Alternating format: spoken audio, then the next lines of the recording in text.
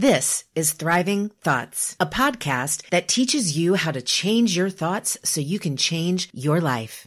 I'm Dr. Sherry, clinical psychologist turned thought coach. In each 5-minute episode of the Thriving Thoughts podcast, we will discover one lie we believe about ourselves, others, or the world that lures us into a surviving mindset. Then we'll learn the truth that leads us into a thriving thought world. And to bridge the gap between knowing and doing, I'll teach you one practical thought tool you can start to use right away. Consider me your personal thought coach, and each episode your personal thought coaching session. I want you to thrive, to grow, flourish, and prosper.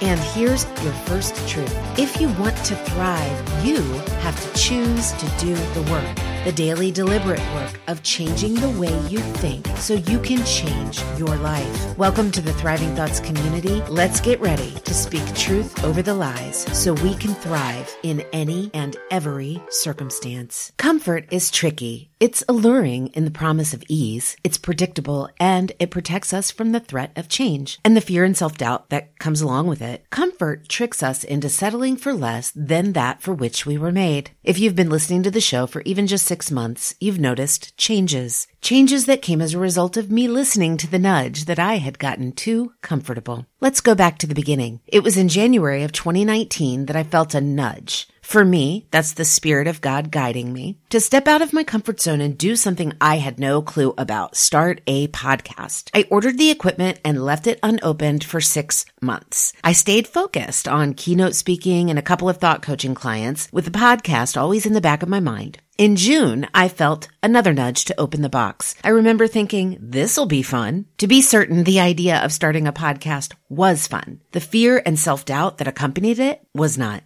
I thought, who am I to start a podcast? Who's going to listen to what I have to say? Who wants to even hear what I have to say? If I avoided the nudge, I wouldn't have to face any of those questions. If I avoided the nudge, I would also atrophy, and I wanted to thrive. I knew I had to create accountability to commit to the podcast. So in July, I announced on social media that I would launch the show on August 5th. I had officially left comfort and answered the invitation to show up, to exercise the confidence that I surely didn't feel. I didn't have a guest lineup. I knew nothing of the behind-the-scenes work to record, produce, publish, or promote a podcast. But when I stepped out of comfort, I learned, I grew, I prospered. Week after week, after starting with a handful of friends to interview, I was connected with friends of friends, introduced to complete strangers in other countries, and my guest count grew to over 100 women, 90% of whom I didn't even know existed. Back when I was wondering, how am I going to do this? Who am I to do this? I exposed the lie of comfort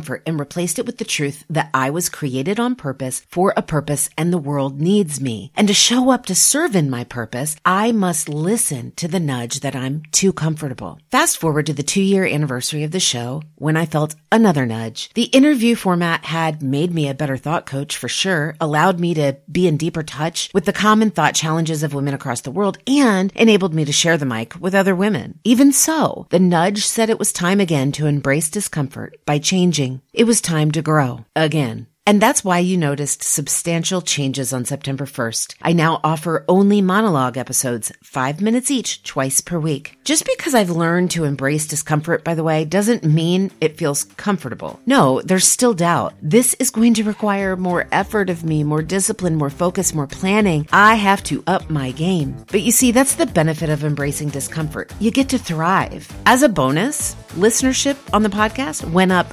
400% because I listened to that nudge that I was too comfortable. Brene Brown said, I want to be in the arena. I want to be brave with my life. And when we make the choice to dare greatly, we sign up to get our asses kicked. We can choose courage or we can choose comfort, but we can't have both.